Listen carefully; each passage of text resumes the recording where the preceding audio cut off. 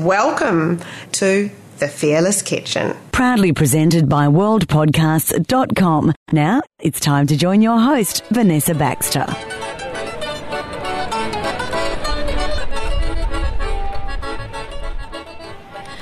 Wow, I'm so excited today to share this podcast with you guys. The Fearless Kitchen. I went to Melbourne and I attended the Melbourne Food and Wine Festival and I had the time of my life.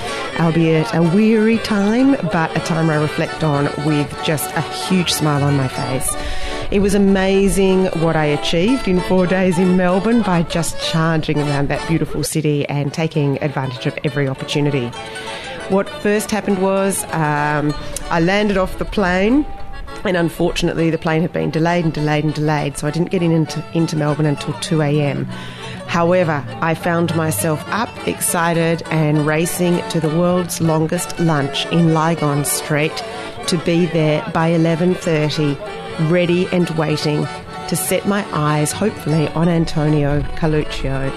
This man is the godfather, grandfather, named chef, whatever you would like to call him, of Italian cuisine. If you love your Italian cuisine, you will know of Antonio Carluccio.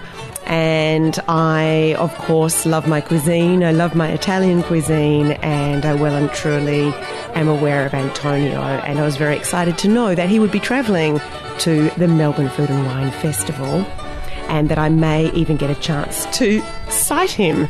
Well, what an extraordinary opportunity came my way when not only did I get to see him, watch him, eat food that was inspired by him, and the menu was produced, directed by Antonio himself for 1,722 people sitting at the same time down Lygon Street. This was really a once-in-a-lifetime opportunity to meet Antonio, and I was so thrilled to have this chance myself, and I am beyond excited to be able to bring this to you guys, to my gorgeous, wonderful, Fearless Kitchen podcast listeners. This is your interview with Antonio Carluccio.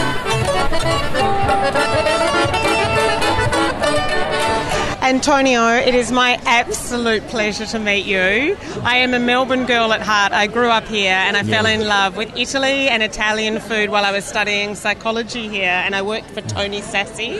Oh, yeah. Do you know Tony Sassi? I'm not sure. No, I heard of it, but... Yeah. But you are like the hero, the godfather of Italian cuisine, Good. And I'm a little starstruck to meet you. No, don't be afraid. I don't need young girls. Oh, you don't eat young girls? No. Well, I turn 50 next month, and I believe you turn 80. Yes. But you're still a young girl for me. So I am still a young girl, which is awesome. Yeah. What date is your birthday? 19 of April. The 19th. Awesome. Fantastic. I shall have to have a glass of champagne for you on the 19th. Antonio. Yes. This has been an extraordinary lunch. 1,700 people eating an inspired menu. Before, when I was going up and down with a Pope mobile, I was frightened to see something, so many people. That's unbelievable. Your face was like you were just so thrilled to see everybody sitting there enjoying lunch together. Yeah. Has this taken you back to days in Italy where people do sit at their passeggiata and they sit in the street and enjoy lunch together? Is that how you remember it? Yes, very much so. And which part Not that large, but... Yeah, not so many people. No. Where are you from in Italy? I was born on the Amalfi Coast and Vietri sul Mare, and brought up in the north. And did you always love food? Were you passionate with? Oh yes, as a child. It started already when I was in very, very tender age, probably of months, because I had to have a wet nurse. So double portion. Lucky you. Yeah. And who cooked in your family? Was it mum and dad? My mama was cooking, obviously, but it's not a family of cooks or whatever. I just started to cook in Vienna because I was a student, and I wanted to have the food that my mother used to prepare. Otherwise, I should have gone to the restaurant, and I didn't have the money as a student. So there I started, and it was good. And that was your passion. Were you studying something else, or did you know? Languages. You were studying languages. What did you think you would do? I wanted to communicate with as many people as possible. Oh, that's a beautiful vision. That was mine. Yeah, that's a beautiful vision. So you've done that, but you've done it through food rather than through language. That was all fun when I started to cook, and then I saw that slowly could become my hobby, and then my profession, obviously. Yeah, and you've just shared it with the world. Oh yeah, which is amazing. And have you met extraordinary people? An incredible amount of wonderful people. And food has brought you all together. Yeah. Have you got an absolute favourite dish? What if you could just sit down and eat whatever you wanted? I adore a lovely risotto with mushroom or truffle, but I also love a very simple spaghettini with tomato and basil. Just simple as that. And how about seafood? You're from the Amalfi Coast, so is seafood a specialty? Seafood, fantastic, yes. Yeah. All the type of seafood is fantastic. What's your favourite seafood? I know, I loved the kingfish. The starter was divine. I was very surprised at the kingfish. It's so good. It was very good, and with that beautiful dill, it was a very fresh way to start the meal. How about for you? If you were back in Amalfi, what would you choose to eat if you were sitting in an Amalfi Coast?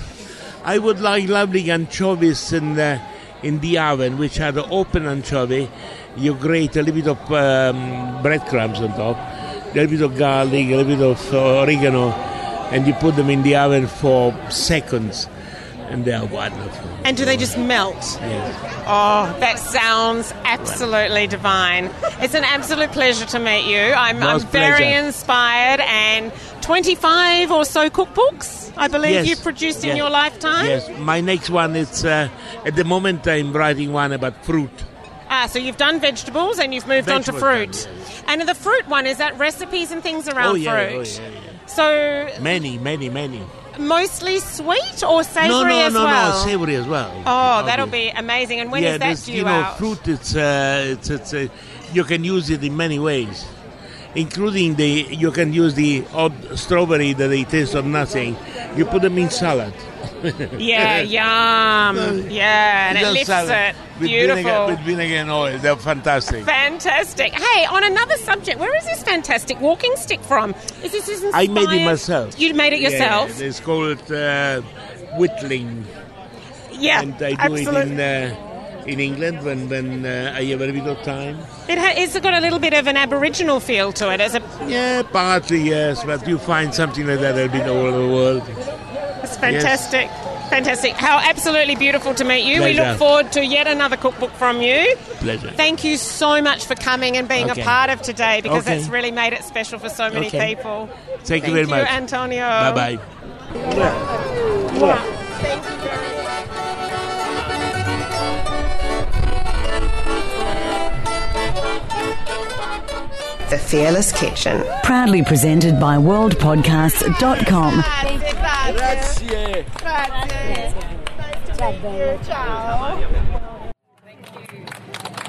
Wonderful. So may the lunch start. The Bank of Melbourne, world's longest lunch, 25th anniversary. Bon appetito. Grazie. Thank you for making your way all the way to celebrate. Thank you to the Victorian Government, the Minister.